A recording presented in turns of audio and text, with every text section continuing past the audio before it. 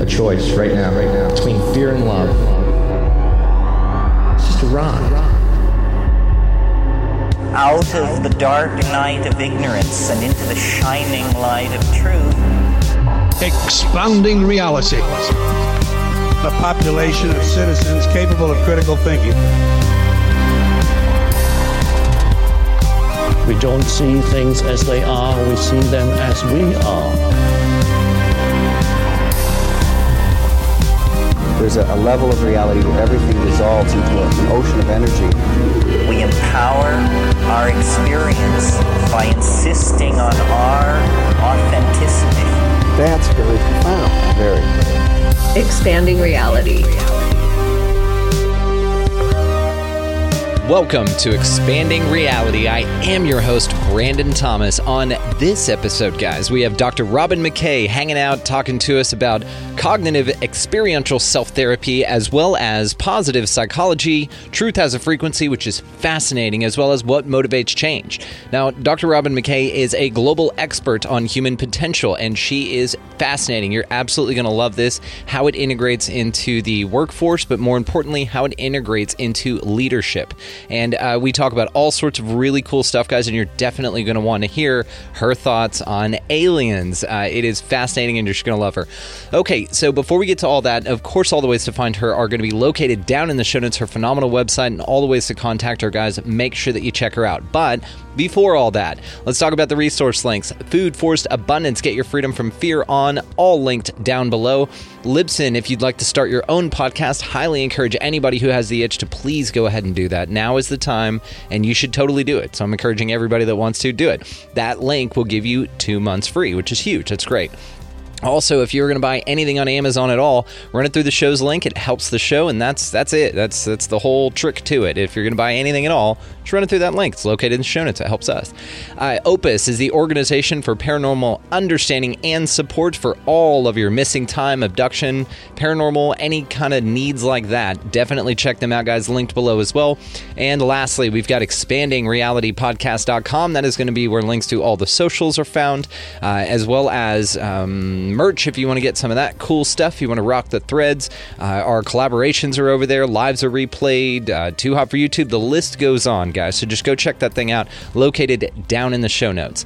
So let's get to this incredible conversation. You guys are absolutely going to love her. Dr. Robyn McKay. Ladies and gentlemen, welcoming to the show, we have Robyn McKay hanging out with us. You're absolutely fantastic. You and I have been chatting a little bit before here, and I'm already head over heels. I adore you. So I can't wait for my audience to get to know you here. So if you don't mind, tell us just a little bit about yourself. Sure. Happy to be here. Thank you for inviting me on to this amazing show you have created. I'm Dr. Robyn McKay. I have a PhD in counseling psychology that I got from the University of Kansas back in the day. It's been so long. It feels like yesterday, and yet I look at my diploma, I'm like, whoa, it's a while ago. I don't practice anymore, clinical work. I do a lot of executive coaching with top leaders from tech and healthcare primarily. I also work with spiritual entrepreneurs.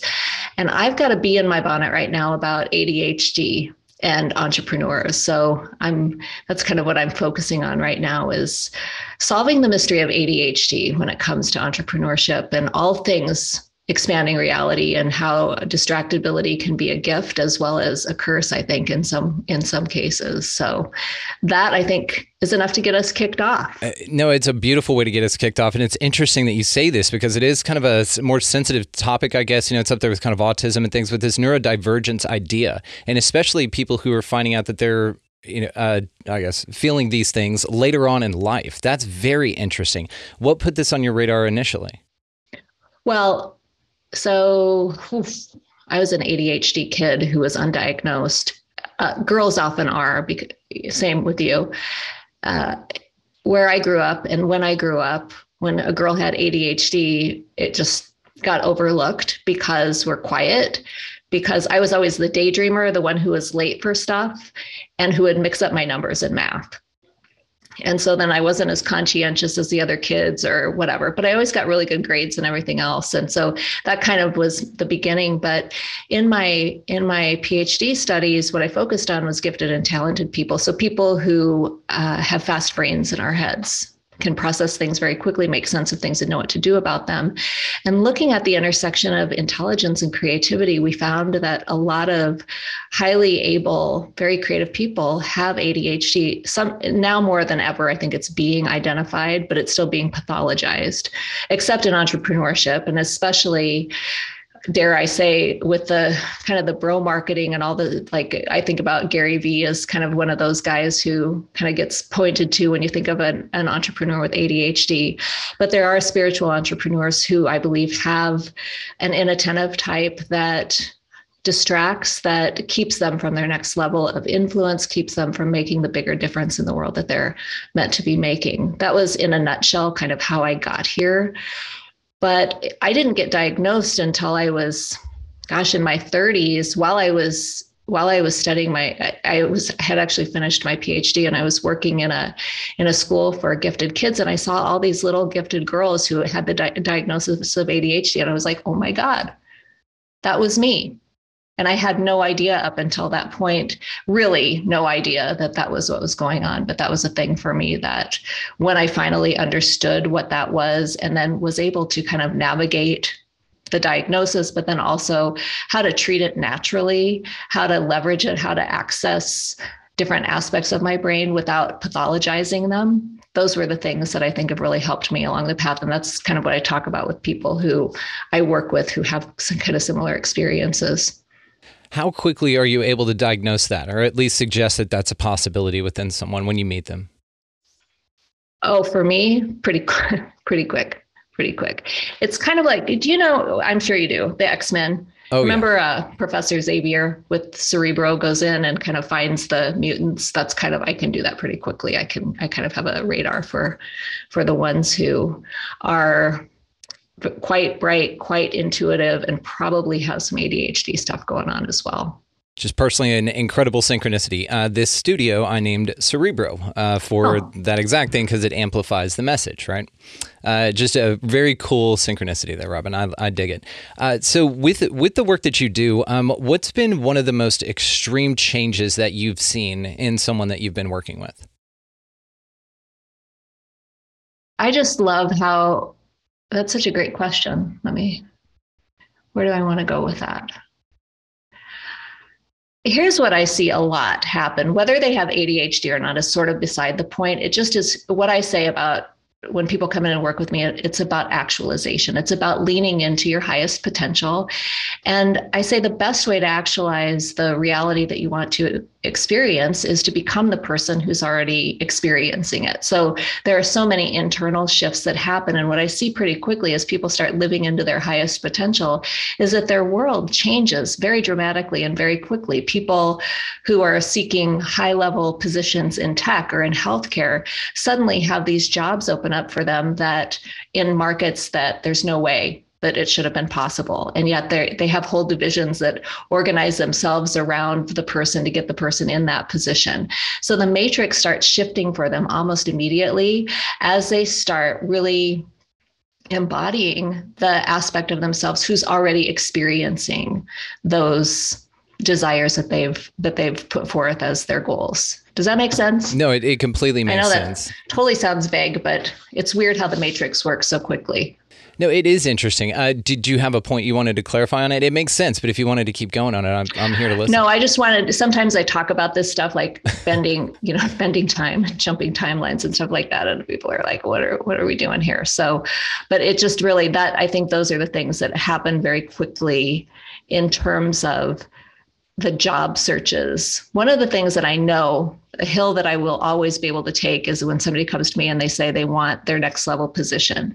There's something that happens that I just lock in on. I've been able to do for myself many, many times throughout my career. And it's the thing that I know when somebody comes to me with I want a new job, we'll be able to leverage that. We'll be able to find that for them very quickly and have them drop into it. Yeah. So better than what they could have hoped for or imagined, frankly. And that's what it is. It's the seeking of advice and leadership, which we're going to touch on here. But it's very interesting what you said about the woo-woo stuff, because you are on the right show. This is not called Taming Reality. We expand reality. So feel free to deep dive into any of that stuff. And I hope to do that with you this evening. So with your ADHD clients that you utilize, or work with rather, going from where they're introduced to this idea of this being a possible answer for some of the challenges or obstacles that they've been facing, what then becomes an actionable route to further success for them? Mm-hmm. Well, first of all, we have to get them aligned with with their soul blueprint, basically. So many times with people, and if you've got an ADHD diagnosis yourself, you can maybe understand this too, or any kind of diagnosis, you sort of take on the characteristics that other people tell you about the diagnosis. So you receive and take on the projections of other people. Why are you so lazy? Why are you so scatterbrained? Why can't you get this right? Why do you keep transposing numbers? And you take on these projections from other people, the criticisms from other people as your own, and you start to believe that about yourself. So a lot of the work I do early on is just to clear out all of the nonsense and get really clear about who this person is at the core. Before anybody else's projections, before anybody else told you who you are, or who do you think you are, or what you're supposed to be doing in the world. What's the core of this person? And when we can clear out all of the nonsense, I call it, but all of the projections, all of the hooks and the cords and the implants and all of the stuff that gets programmed into our systems, then we have some clarity around what are this person's heart's desires? What are the things that they're here to contribute? What are the things that they're here to master? And as I don't frankly focus too much on the ADHD itself, because it just is kind of how our brains are wired. Right. So rather than, working on strategy or, accountability or anything like that, which I think is the last thing a lot of talented people need, is a lot of accountability. We need more opportunity to create and to get something landed in 3D reality that is unique and useful in the world. And that's, I think, the great pain of people who struggle with ADHD diagnosis, is they have so much going on in their heads and they can't quite land the plane. So when we bring their consciousness fully back into their bodies, and we drop everything into the physical plane, then it becomes easier for them to get really dialed in on exactly what they're meant to be creating and move them in the direction of that very quickly, while keeping it entertaining and engaging, because that's the last thing that we like, is for something to be boring, for something to be dull, for something to be rote. And then also just I'm going to use this word normalize, Brandon, because I don't know a better word to use, but culture would say that this is abnormal, that you should be more responsible, that you should be more conscientious. And yet, when we look at their personality profiles, when we look at what they're creating in the world, the most creative people who have short attention spans, or who are flitting from task to task to task, aren't particularly conscientious. They're not particularly responsible, and yet they're quite genius in what they do. And so to be okay with that, I think, is my point. There are some people for whom that's an easy stretch. They're not particularly agreeable, and so they just basically say, that's just the way I am. But then there are the ones who are very agreeable, who are the people pleasers, who are the ones who want to be the good girls and the good boys, and who don't want to rock boats, and who want to kind of maintain relationships, who get a lot of stress from their screw-ups, the perceived screw-ups. So normalizing some of those behaviors, that this is just the way that my brain works, and I'm going to not be apologetic for it anymore. I'm just going to receive it as how I'm wired and just go with it. So in my house, my husband also has ADHD, so you can imagine that we have kind of some intensities around here. He's very classic male ADHD, some hyperactivity and things like that. He leaves, I was just talking to him about this the other day, he leaves the cupboard doors open. I'm like, oh my God, and I said, I'm going to ask you this, not as a criticism, but because I'm really curious about what goes through your mind? Why can't you just close the cupboard door? What's the problem? He described it. He said, well, I get the thing that I need, and then I get on with it. Yeah. Can you? And I'm like, okay, so it's an accommodation that I have an opportunity to make for my husband to understand that that's where he's at, without getting all judgy, wifey slamming doors behind him. And why can't you be different? So it's such a great point. It's such a great point you make. My wife does this too. I've talked about this and we joke about it. And it's the same thing. I'm like, just what are you thinking? Like, and same thing. She's like, oh, I just get the thing and I just walk off with it and don't think about undoing the stuff or completing the process in the opposite order. And same thing. There's a drawer we have scissors in. Everybody has that drawer where just stuff's in. And that's where our scissors are.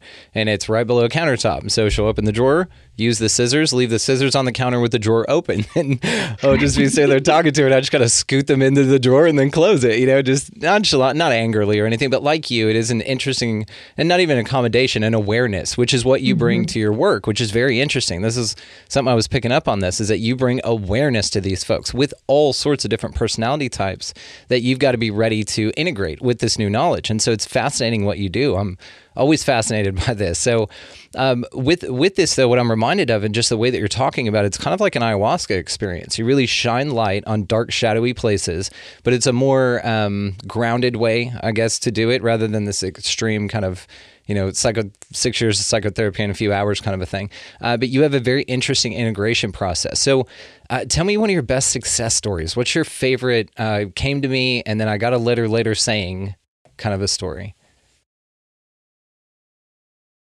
I think about a woman who very, very bright. She's an engineer by training. So, those engineers just have this real quick intellect, highly, highly intuitive as well.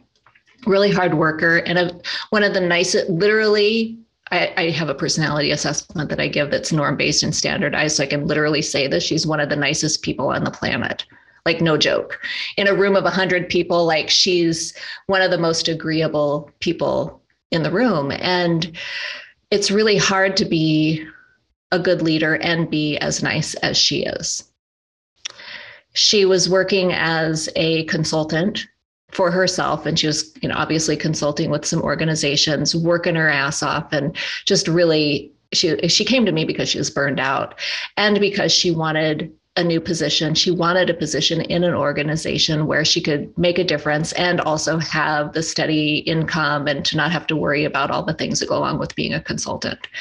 So that first phase of understanding who she was from a personality perspective, from an intellect perspective, from an intuition perspective, was a big piece of the puzzle, but also clearing out the shame, guilt, remorse, all of the very human experiences that we have, the should haves, the could haves, the would haves, all of those things. After we cleared those out and she was really able to tune into exactly what she wanted, she sent me a job description and it was a director level position.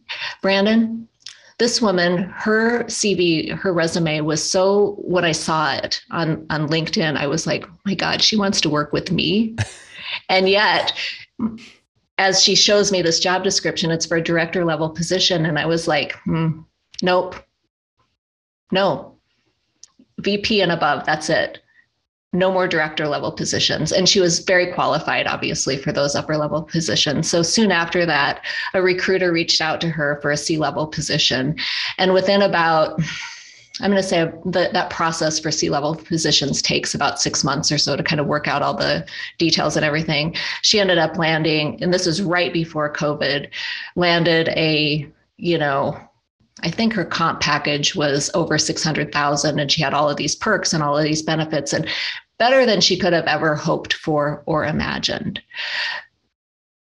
I celebrate that because that's a wonderful result, but it was really who she became in the process, and that she was courageous enough to go through those deep, dark spaces, to be able to speak life into the places in her heart where she felt ashamed, where she felt embarrassed, where she had trauma, where she was holding all of those things, right behind your heart and in front of your spine, you tuck away all of these things that you don't know what to do with. So in that transformation process, she was able to shift enough to take ownership of her career in a way that I know that she wouldn't have been able to have done before, because if she could have, she would have. So I just love that story. I think that, and she's still there. She led them all the way through the COVID nonsense. And, ironically, after she got there, she had a diagnosis of cancer that fortunately she had all the support, she had everything that she needed in order to take care of herself. during that time as well. So just a lot of precious things that happened over the course of, that was probably an 18-month cycle. But I still go back to those, what happens in the middle. The results are great, but it's who she became in the process that I think I'm so proud of her for. And I know that she has a lot of pride in herself as well. It's amazing. And those kind of results, you give people back to themselves. You show them. There's a wonderful saying, and I don't remember who said it, but I say it all the time. It's not that your goals are too high and you're missing them. It's that they're too low and you're hitting them. And it's that awareness. Again, it's all about awareness with you. You bring that awareness to people. You're like, yeah, you could, but you could. And so you encourage folks why not? Why not, right? Yeah. What's the best thing that can happen, right? That's kind of the motto. Instead of what's the worst that could happen, what's the best thing that can happen? And it's like, show me. So I'm very curious how deep down the rabbit hole you go with your clients. And if you'd like, we can go absolutely further deeper. The reason I ask is because you'd mentioned some very interesting understandings that a lot of people may need further explanation on, but you're able to explain them in a way that doesn't attach itself to something that they can detach to ideologically. So my question is what's the process like for you to filter that down with the understandings that you have and to put it into 3D terms, for better use of a word? I've been translating spirit my whole life. And so it's like I speak two languages. I speak spirit and I speak English. I speak psychology. I was so grateful in grad school. And here's why. I had gone through my own spiritual awakening in my late 20s. I had a quarter life crisis, looked at a picture of myself from my high school graduation and was like, where is she? Because she's not here. I was, bright-eyed and looked like I had the world by the tail. And by the time 10 years later, I was burned out. I was heavier than I had ever been. I was driving 45 minutes to work one way, working in a lab, doing all the things I was supposed to be doing. But my heart knew that I wasn't on my path. So I had gone through my awakening process. I was on a spiritual apprenticeship that would last 7 years. At the same time, I was getting my PhD at a very traditional classic school, being classically trained as a psychologist. And so I come in and I've got all of this intuitive language that I'm speaking. I'm speaking about soul retrievals and I'm speaking about trauma and the way that the soul leaves the body. And I remember one of the clinical professors said, well, that's an interesting way to describe it. Let's talk about it instead, why don't you talk about it from a brain science perspective, right? Or whatever. Like there were all of these I had to figure out these nuances on how to speak about what I knew was true, in a way that the people around me could understand, that I would not ostracize myself, and that I could stand up in this field that is very privileged and quite prestigious, actually, and be respected and not be looked at like some nut, on the fringe of things. So I don't know how well I actually did with that last part about not being a nut standing on the fringe of things. And now I don't care anyway. But at the time, positive psychology was this beautiful bridge, because positive psychology was looking at things like gratitude, hope, spirituality, and examining them with a scientific lens, and doing so where there was actually data that supported everything that I knew. So for a long time, I would just lead with positive psychology. That's always been my go-to, especially because I do still so much work in the corporate space with tech, especially with medicine, especially. The intellect requires some kind of data to let it relax enough so that then I can get to their souls. Not everybody who's in tech, not everybody who's in healthcare is going to vibe with me. I get that. But there are those emotionally intelligent people who are, if they're awake, they're still in the closet. If they're not awake, they're getting ready to wake up in some way. They're in existential crisis or something like that. And that language around positive psychology was enough to signal to them that I was somebody that they could come to talk about these deeper things that they knew they needed to resolve. I don't know if that actually answered your question, but that's where I wanted to go with that. No, it did. And now I'm just thinking about the work with like Dr. Emoto with the water studies. And this is scientifically proven. And you guys have to take a look at how emotion is affected, or water, which is 70% of us, how that is affected by intent or emotion. And this is a physical manifestation of this. So it's easy to kind of buffer that gap with those kind of examples, as well as I'm thinking about, Dr. Lynn McTaggart's work with the intention studies that she did, the power of 8 and all. And this is clinical study stuff that is actually documented that shows change. And there's countless of these. The book Holographic Universe by Michael Talbot's full of it. An End to Upside Down Thinking by Mark Gober, full of it. So it's full of all of these clinical examples, to where now it's easier for folks like you that know the truth, your truth, that you would like to articulate because it's helpful. And I've had doctors on here, MDs, that talk about how they're psychics, but they can't really talk about that. You know what I mean? So they know what's going on with their patient, and they'll phrase it in a way, and they're like, hey, are you having problems with this? But their dead loved one is standing over the shoulder, and they can't really communicate it that way in that setting. So, but this is the hardest thing for clinicians. And this is something that I struggled with for a long time. And I've reached a point in my career where I just say what I think now, because the dead people come in and talk to me all the time. And now my clients know that. Awesome. But for the physicians and for the psychologists who are psychic, who are highly intuitive, and who do have connection with source, I know this because I had this experience myself while I was practicing clinically. It felt like I was practicing with one or both arms tied behind my back. Like I had to censor myself so much, especially I was working at a public university. So even talking about God was like, oh no. So I always, my fallback was to positive psychology, but even then it started to feel very empty to me. And it's one of the reasons I believe I burned out in that arena, is because I was having to constantly censor myself. There's a lot of pain in myself. And I'm actually grateful for the time we're in now, because we've got this timeline split that has happened. And it's becoming, this bifurcation has created the conditions for us to really be able to see what direction people are headed with their lives, what timeline they're on. And there are people clinically, there are physicians, there are even engineers and scientists who are saying, what's the future of our field from the higher perspective?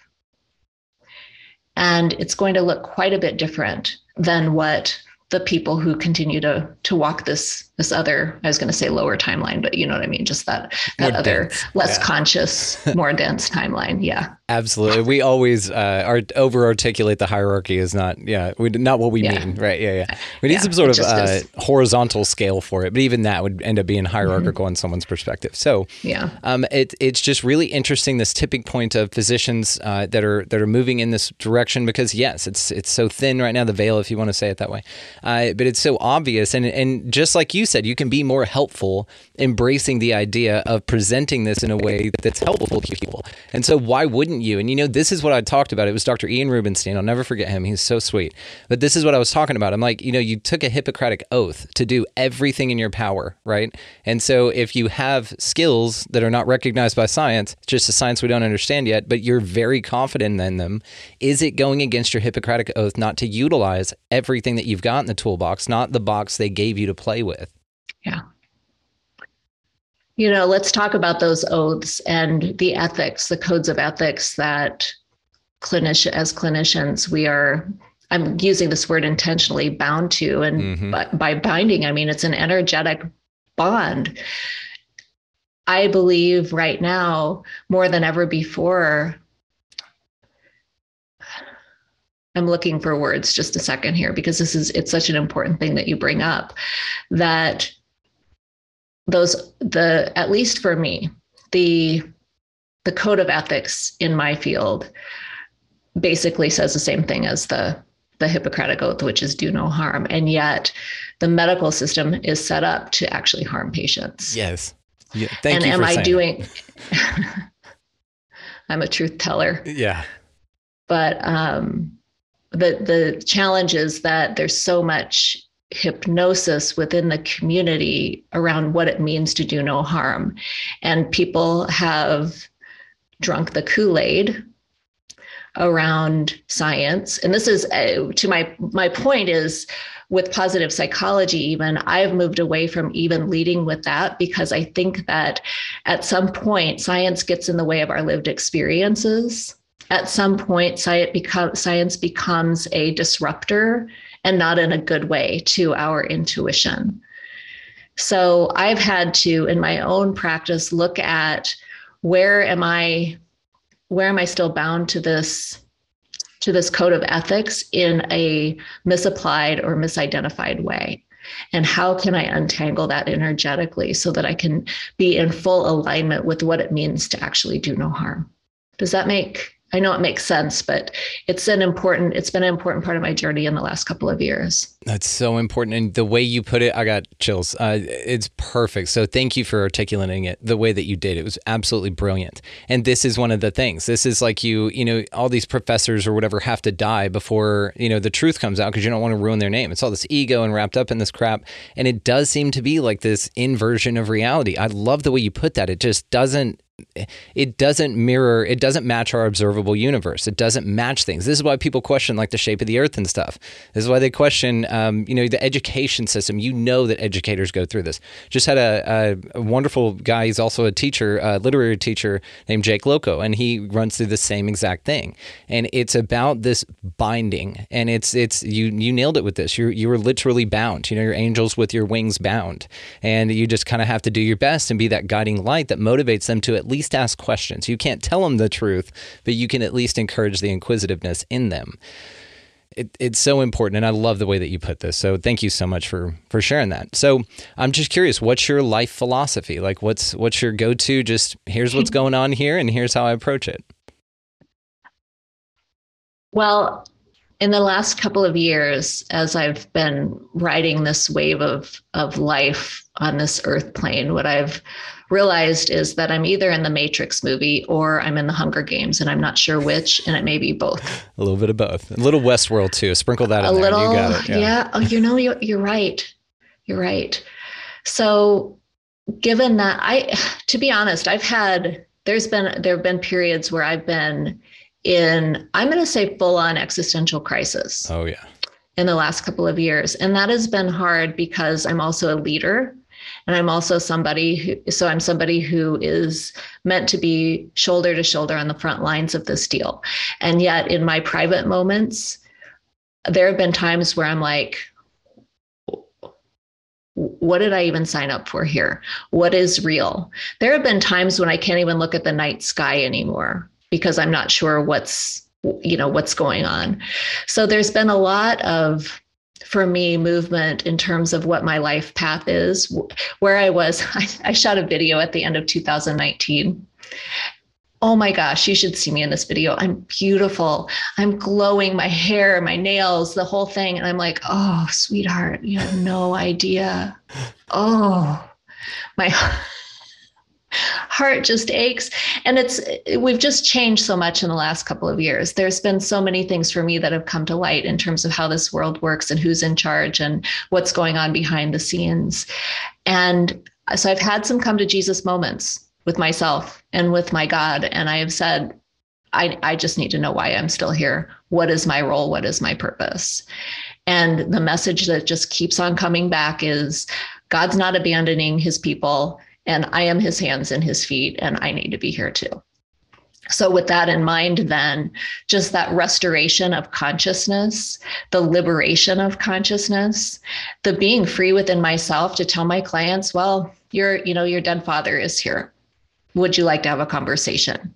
This is something that has been going on for years since I was a kid, but formally in my work since I was in graduate school. And I would have to find a way around it and tiptoe through the tulips in terms of, and now I just say it and give them an opportunity to say yes or no. That's it. Well, and what you said about leaders, and so do you ever disclose when you're vulnerable to anyone that you're a leader of? And the reason I ask is because a lot of times that can motivate people that you're leading even more because they're able to see it's not a weakness, in that way. It's that you're able to display to them your vulnerabilities and show that you're, human, and that you feel and that you still experience that stuff. What I have learned, a gift of my training, is to do that deep work behind closed doors. So I have my alliance of people who I work with privately. After I'm through the rough patch, I will, just as I'm doing now, I'm through that rough patch. So now I can talk about it here with you. But if I were still going through that, I would be in a puddle on the floor and you'd be like, get a hold of yourself, chick, like that. It's that deep seated work that I think it's important to have privacy for. But I also always want my people to know that I am human in this too. I have a vision and I can see around corners. I don't like what I'm seeing all the time. And maybe that's because I need to elevate my consciousness some more. Maybe that's because just what I'm being shown is a pretty bleak situation that's coming forward. So I'm very mindful about that, to not process publicly what I haven't at least mostly resolved internally. It's a great way to put it. Yes. Because, there are some people who will go online and, share everything and overshare and get vulnerable for the sake of being vulnerable. And that's not how I have ever been in my work. So it's not something that I see shifting now, but I certainly, as soon as I'm through it, I'm going to have those conversations.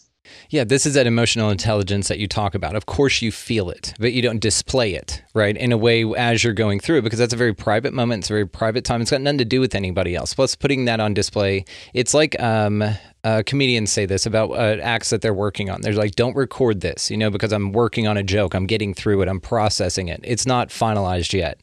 And so in that moment, it's an opportunity for you to be a greater, grander version of yourself. But sometimes that's not pretty. And yeah, the puddle on the floor thing is absolutely necessary for great growth. I mean, I absolutely empathize with this. I have my close circle, same thing. I'll tell the folks all about it later, but let me get my shit together first, right? Yeah, because the snot and the gnashing of teeth is just not. It's not for everybody. I'm a lot when I'm going through my emotions. So I think that it reminds me Battlestar Galactica. So they're on their trek, and Captain Adama says, "We're going to Earth. We're going to find Earth." So they go on their trek to find Earth. And there's some point in that series where he confesses to, I think, the president. I don't remember who he confesses this to, but he basically says, "I don't even believe that there is an Earth, but my people need to know that there's something beyond space." I just got chills. So that's kind of when I look at my philosophy of vision, of creating meaning and purpose in my life and helping my people to do the same. I think it's really important to be able to acknowledge that sometimes we are in existential crisis, and because we're human. But it's probably not the best idea to announce that to the entire, crew that you're working with, for example. Could not agree more. Now, about existential crisis, is it necessary? So the reason I ask this is I feel like a lot of things that people take on and take responsibility for and feel emotions for that have nothing to do with them. And it governs the way that they interface with their reality, and it kind of robs them of the moment of now if you're not in the moment of now, right? And especially for things, let's say, coming out of the TV, for instance. So what is some good advice for you to give to people to manage those expectations? Well, the first question that you asked, is it necessary? Is an existential crisis necessary? I think that there are moments that we have in our lives to do deep self-examination, and they arise every once in a while. If we were always in existential crisis, that would be, first of all, ridiculous, and secondly, mostly fake. So I think that we can get entangled with the things that, as you said, are coming out of the TV, the reports that we're hearing from the other side of the world and so on, that may or may not even be true. And those are a lot of times distractions from what our purpose is. So we have to be discerning. And one of the things I see happening in our awakened community is especially with people who are just new to intuition, who are just learning like all the nuances of what it means to actually feel something that maybe doesn't even belong to you, or to know something that other people know, or to have a real truth bomb just drop in and just know that you know it. We require a level of discernment. We cannot throw our intellect out, but neither should we be bound by it. The intellect is meant to be our servant, not our master. So I think that in terms of existential crisis, I don't think that we have to go into healing crisis every time we need to make a transformation. I think that that's going into crisis is optional. I think it takes a psychologically mature person to be able to feel his or her feelings, to be able to move through emotions, to move through difficult times without losing our shit.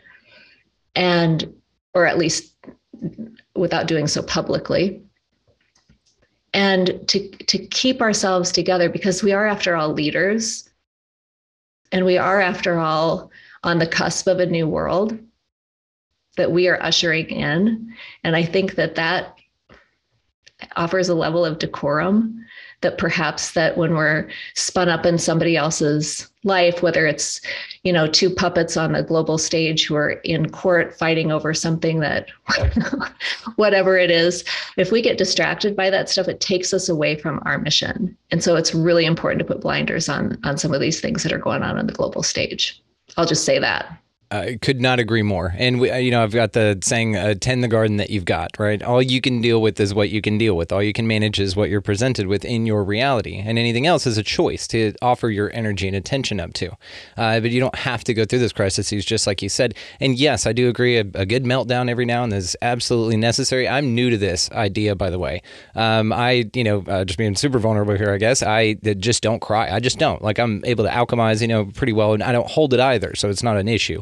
We lost one of our dogs. He's a family member, but man, this one just hit so hard, and I was a wreck for like 5 days straight. I've never cried that hard in my entire life, added up all together for that one little moment. I mean, it'd been like 12 years since I'd shed a tear at all, but I'm lately getting just, I don't know, I feel shit now. It's just really weird. And I think it, probably has something to do with my own personal work and all that good stuff. I'm not in this healing spiral, which I want to talk to you about, but it feels like this was just like this purge, and I was this puddle on the floor that people talk about. And it was just unpleasant, and so, yeah, I don't want to video that and put that out. I'm doing TikToks crying. No, get out of here. Process your moment, have your moment, feel your feels, express what you need, and move on. And I love the way that you put it, because it's just eloquent, and thank you. Well, I'm sorry you lost your puppy. That's so hard. And what I was being shown is that dog carried a lot of the stressors for you. And so part of that, just, that purging and the saying goodbye and the grief that goes along with that. But that bond was really special. And he's still with you. Oh God, I'm assuming it's a he, but they don't leave us. They don't leave us. I know. And I've got this whole thing about it. My wife and I don't have kids. We're just opted out. I got the bullets taken out of the gun and everything. It's just not for us. And so, our animals are like that. That's where we express our love in that way. And now we're running a damn nursing home for dogs. We have 3 dogs over 12 years old. And it's just, we got them and they were all kind of the same age and they're all adopted, they're all found us or whatever. But yeah, this little booger, he just rang this bell. And yes, it was just this purging is really what it felt like. It felt more than just him. Yeah. The other thing I will say about that, Brandon, is that for men in our culture, and I've written about this, that there is, and this, the socially sanctioned emotion for men is anger or nothing. The times that men are allowed to celebrate, generally speaking, is after they hit a home run, or after they make a touchdown, or after they win the Stanley Cup. They are allowed to embrace, to cry, to express emotion. But otherwise, all of the emotions, and I'm speaking generally, I know that you know that, but I feel like that I need to also add that there are more within group differences than there are between group differences when it comes to emotions. But largely speaking, when you've got all of those emotions wrapped up, because nobody ever taught you what to do with them when you were a little kid. Do you see what I'm saying? So what a gift that this little pup gave you as I'm going to use this word intentionally as an excuse to feel your feelings. That's a wonderful way to put it. And it really, though, I'm smelling what you're stepping in, and I completely agree with that. I've never been adverse to it. I don't, fit into those norms anyway. Being well adjusted to a sick society is no measure of good health. And so I learned that a long time ago. And I've had no problem flying my freak flag and just I'd cry if I needed to, but it's just, I really didn't, it's like a switch was flipped. And it wasn't even like a permission thing, because I always give myself permission, but it was really just like this, all of a sudden this flood of it came in, and it was really, I just couldn't stop crying. Like, it was just this crazy, and it was hard, it was just so damn hard. And that little booger, but same thing, I have this philosophy that we don't deserve them anyway. And dogs, I say this, and that it's better for us to outlive them, because you see those sad videos, and I don't watch stuff like that. My friends know better than to send it to me, but you'll see this dog run a mile away from its house to lay at its owner's grave. Get out of here. I can't deal with that, So the greatest gift we can give to them is this. And man, that dude went like that, by the way. He had a little heart failure and stuff, so he didn't suffer, but it was instant. And so that's and you think about that, of all the ways you can return to source here, especially as an animal like that, he wasn't mauled by a bear or something like that. It was this easy, just boom, over. Mm-hmm. It's just over. Perfect. Yeah, perfect. And that's the gift, right? It's what we give them. But anyway, I didn't mean to go off on that for so long, but it's just an interesting thing, and it feels this. Have you noticed this with your? We'll just stick with the generalization of males now. With the male clients that you work with, that they're a lot more vulnerable. Do they perhaps seek advice for what's happening to them, air quotes, to you a lot more lately, especially? Yeah, they're asking. There's a lot of sense of responsibility among the men who work with me, and wanting to be the pressure that I'm seeing with the men who work with me is that they want to be good guys. They really genuinely want to be good guys, and they are good guys, to the point where they're people pleasing, and they put themselves on the back burner in order to keep other people happy. And so a lot of this from the men that I work with is around liberating consciousness again, and giving, I hate to use this phrase, but it's the one that just is occurring to me right now, giving permission to put yourself in first place, because, it's just that old oxygen mask in the airplane. You put that on first so you can help other people. But the social standards, the social genetic generational influences that men have been enduring have really taken a toll, I think, on their psyches, on who they're meant to be in the world. And they are meant to be much more balanced in their emotional flexibility, in their connection with themselves, with source, with others. And so it's really just this, I have a lot of compassion for the men that I work with, because there was one man who came in and worked with me, and he said at the end of the first session, he cried, and he hadn't cried in a long time. He said, "Robyn, I didn't know I was going to cry." I'm like, "Well, what did you think you were going to do in here?"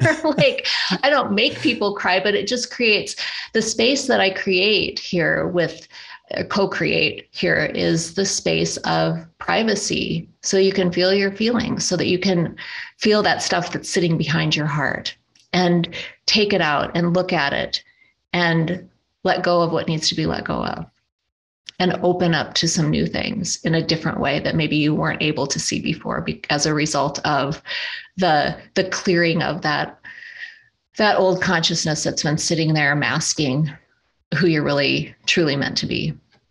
No, I love the way you put that. And it's kind of again, you're shining awareness, you're shining light on this. So to what you pointed out, and you've pointed it out on a couple of things here, and I'm excited about this, is that you've noticed that, and you articulate this to people, and you clear this up for them when they're looking for answers and they're able to receive the information. You clear up the fact that a lot of things that they've learned and just been told and that are out there still kind of going on are the opposite of reality, the inversion of reality. I know you've come to this understanding on your own. How are you able to articulate this? Because this is almost like a conspiracy theorist. You run around, you Paul Revere, you're like geoengineering and look at Building 7, and you do all of that to wake people up. But it comes at this at the person receiving that information that finally can look above the wall of 3D into the 4D or a higher consciousness and start asking those questions. That's a very heavy thing. And I'm sure that your clients experience this as well, or the people you work with. Do they get the same heaviness of responsibility, like, oh my God, I've been lied to the whole time? Or is it also, or is it also like a release, like a relief, like you've given them an understanding that they couldn't reach before? There's a psychological theory that I love, which is called cognitive experiential self theory. And it goes like this. When you're exposed to something new that you've never experienced before, whether it's an ayahuasca ceremony, just watching it without even participating in it, or going to an African-American Baptist church for the first time, and you're a white Catholic girl, for example, you have these experiences that are outside of your normal world, and they change you in some way. You realize something that you didn't realize before. In this cognitive experiential self theory, what ends up happening is that there are some people who will take those experiences and integrate them into their personal schemas, their personal perspective on the world.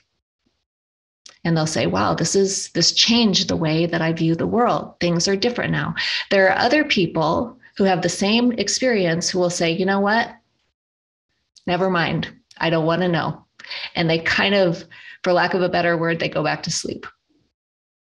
And it's almost like that thing never happened to them. And then there's, all the space in between those two extremes.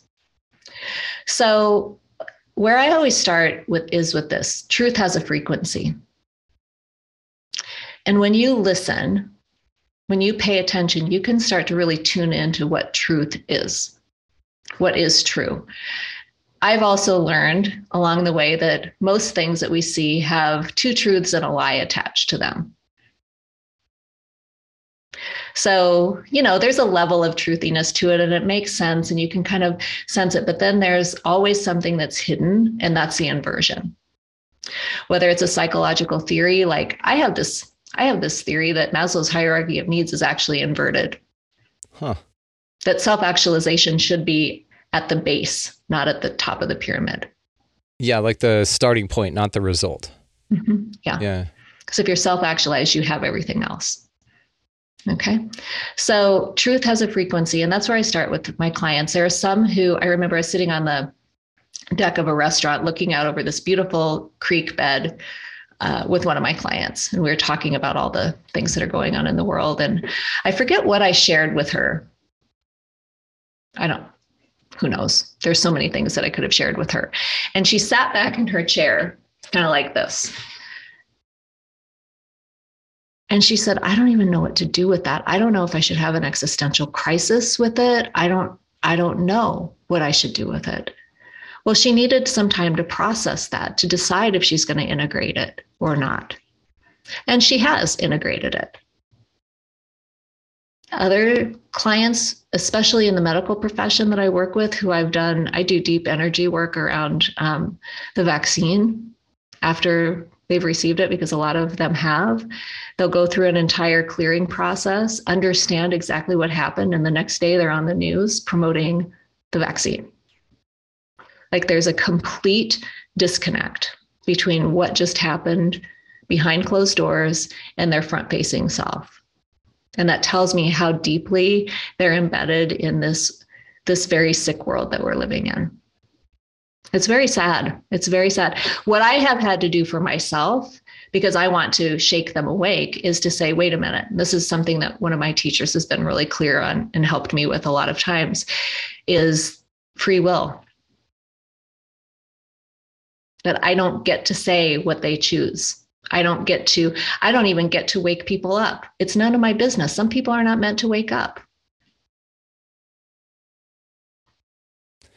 And I agree with this 100%. The old, this is a play, kind of a Dolores Cannon idea that everyone's playing a role, and there's a necessary percentage of people that can't wake up. That's their role, is just to play that part, and it motivates change in us. So that's something that I wanted to ask you about. What, in your mind, is the best thing to motivate change? Turn off the TV. Manage your consciousness. Stop playing games on your phone.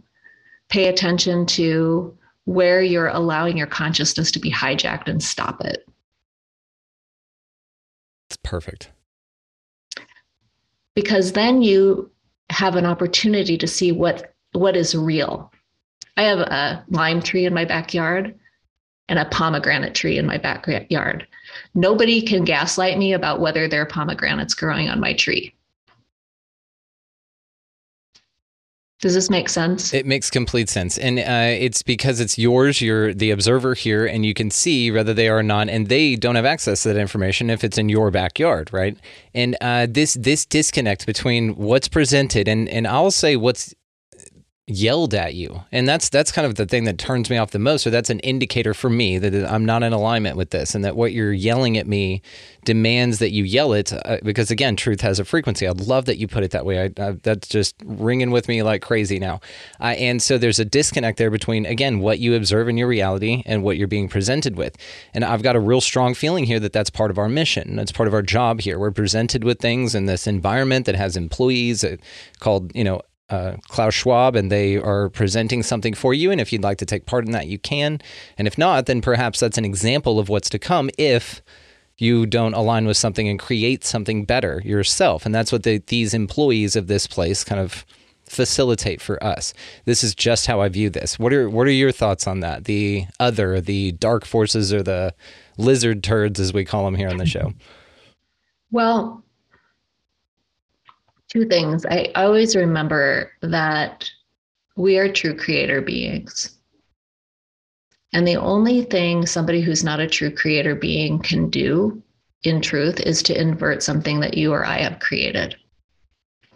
So we need to be really discerning about what we're creating and for whom we're creating it. And I think, to me, it goes back to not allowing your consciousness to be hijacked. Consciousness is commodity. And we have to guard that. And I'm saying that, and I don't always guard my consciousness. I watch Netflix. And then I had to watch Netflix last night. I had a bad dream last night. Coincidence? No. I woke up from it and I'm like, oh, that was shady, what just happened there. And I can see it. So I have to get better at that too. But I think that the dark forces,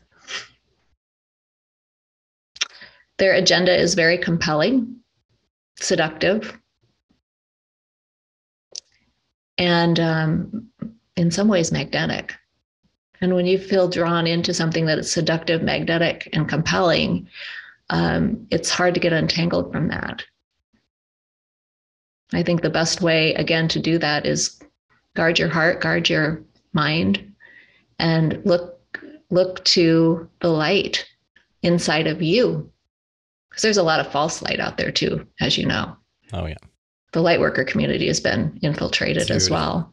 We could do a whole show on this. My wife and I 100%. Were talking about this so much, about the New Age community, and what sucks about it is it's like so cool. It's so awesome, but then there's these extra little things tacked onto it. And in my mind, a lot of it's just superstition with extra steps. It's like a lot of it mirrors the religious doctrines. I mean, you're just putting a different character on it, like we did with the Egyptians. It's like. Again, and I'm going to have you back, and we should actually, we're going to do a panel on that. We need to talk about real spirituality and what that looks like, and imposter spirituality, something like that. I'll have you come up with a clever title, because you're great with words. Well, I think that for me, and I'll close with this today with regard to the infiltration of the lightworker space, is my signal with that. Remember, I said truth has a frequency, but the other thing for me is that if there's somebody out there selling something and I don't feel cool enough, that's my signal. The moment I don't feel cool enough for something, I know that there's something that's sideways about that particular person. That's a great metric. That is a great metric. Because I'm cool. So I don't You are cool. Like if I'm not cool enough for them, then there's a problem with them. That's it. It's the issue is with them. So not cool. I'm with you. I agree. It's not cool how you think I'm not cool. Yeah, I identify as somebody that's cool, and it's not cool that you don't. And so how about that? Yeah. I love it. Well, so that's my marker. I dig it. I dig the hell out of you. You're wonderful. We'll definitely have you back. Let me ask you one more question. I'll turn you loose. Okay. So aliens. What do you think's going on with the UFOs, aliens, all that kind of stuff? What's your read on that? You just opened up a big old can of worms. We'll give you a little version of it. We'll tease it for the next time. I live an hour and a half outside of Sedona. I have experienced a lot of phenomena throughout my life. I grew up in the Black Hills of South Dakota. I have my first cousin on my dad's side. So his first cousin actually studied alien abduction. He's a physician by training. And so in my family, we have conversations about that. It's, I'm always curious about what that is. I don't think that all ETs are malevolent, but I do think that I've started to be able to pick out some of the reptilians on the planet. They're so easy to see. Once you know what to look for, it's like, oh my God, my husband and I will say, there's a reptilian walking down the street. And they're just integrated with us. And are they awake? I don't know. But we can see you. We can see you. So I think that, I channel benevolent councils of light. And what I will say is that we can get sucked into the darkness, but there is so much light streaming onto this earth plane. And there are people like you and people like me and our colleagues who are anchoring light. And I think I'm shaking right now with vibrating with the frequency of that light. And I sense that you probably are as well. And I think that is, don't get lost in the distractions. That's what I will say about all of the nonsense. Some of it is, remind me to tell you about the dream I had about the spaceship tin can. Well, that was a good one. Now you got to tell us that. All right. Spaceship tin can, and we'll wrap on that. Yeah. So this was like, I'll say it was like May of 2020. So right kind of as the pandemic was rising and everyone was being sent home. And I was having I haven't eaten meat since the pandemic started actually, but I had this dream. And it wasn't a dream, but it was in my dream state of, I was on a movie set and they were filming a movie about aliens getting ready to land. And it was such a bad movie set. It was a terrible movie set. And all I could tell is that it looked like the spaceship was a tin can. Everything was fake and everything was an illusion. But they were trying to cast this as the big deal, the alien invasion. So that's what I actually think of a lot of it. There's two truths and a lie in all of this as well. So ooh, yes, then we have a big rabbit hole to go down with that because we just do. So we're gonna have you on very soon. So Robyn McKay, I can't thank you enough. This is so awesome. All the ways to find you, of course, will be located down in the show notes. You guys definitely check her out, and you are Soul Tribe for sure. You will be back. So thank you so much for everything. You're absolutely amazing. You're welcome. And thank you so much for creating this space for me to be able to talk about these important topics. It's vital. A phenomenal conversation with a truly remarkable spirit having a human experience. Dr. Robyn McKay, thank you so much. Guys, located down in the show notes are all of the ways to contact her. Make sure that you check her out if you feel called to do so. She is so cool. So thank you so much, Robyn. I will definitely be inviting you back on. Located down in the show notes as well is our resource link. So Food Forest Abundance, get that freedom from fear on Libsyn. If you'd like to start your own podcast, that link will give you 2 months free. Amazon, if you're going to buy any damn thing at all on Amazon, run it through the link. It helps the show. Opus is down there as well, guys. Check out that resource link for any missing time, paranormal, any contact type event that you feel that you've encountered. Definitely click that link, Opus. They can for sure help you out. Finally, located down in the show notes there, guys, is expandingrealitypodcast.com. That's going to be where links to all the socials are. Merchandise can be found there, as well as we've got lives that get replayed, YouTube, all the too hot for YouTube stuff that we just can't put over there because it's way too hot. Check all that stuff out, guys. It's a central hub for everything, and most of it is completely free. Now, I'll also mention here that this is a value for value system. So if you guys find this valuable, there are ways to, throw some 3D energy at your boy in the show here to keep it going. And that is located down in the show notes as well. So you guys, thank y'all so much for everybody's support. Y'all are wonderful. So thank you again. to cap it off, guys, go out into this incredibly beautifully mysterious place, whatever the hell this thing is, and y'all just pick up a piece of litter, smile at everybody that you come across, lizard person or not, which I think it's really cool. Robyn and her husband can spot the lizard people and say, that's a lizard person, but let's still be cool to him, because she would smile at them as well. Also, while you're doing all that, buy somebody in line around you a coffee or a meal or something like super small. To you, it means a massive thing. To everybody that they come in contact with, you don't know what kind of day those people are having, so something like that is just magical. I do this stuff all the time. You should see the look on people's faces. They're blown away. And I'm not a fan of the strange look on people's faces. Like, this should be very common. This, in my mind, again, this should be very common. So let's replace those surprised looks with instantly grateful looks, and then they buy somebody behind them something, and it's just a really cool experience, guys. So anyway, while you're doing all that kind of stuff, and you know what I'm going to say, get out of the left-hand lane, because that's a pain in the ass, but also go out into this incredible place, guys, whatever the hell it is, and y'all just be good to one another. Thank you so much for listening and watching. We'll see you next time.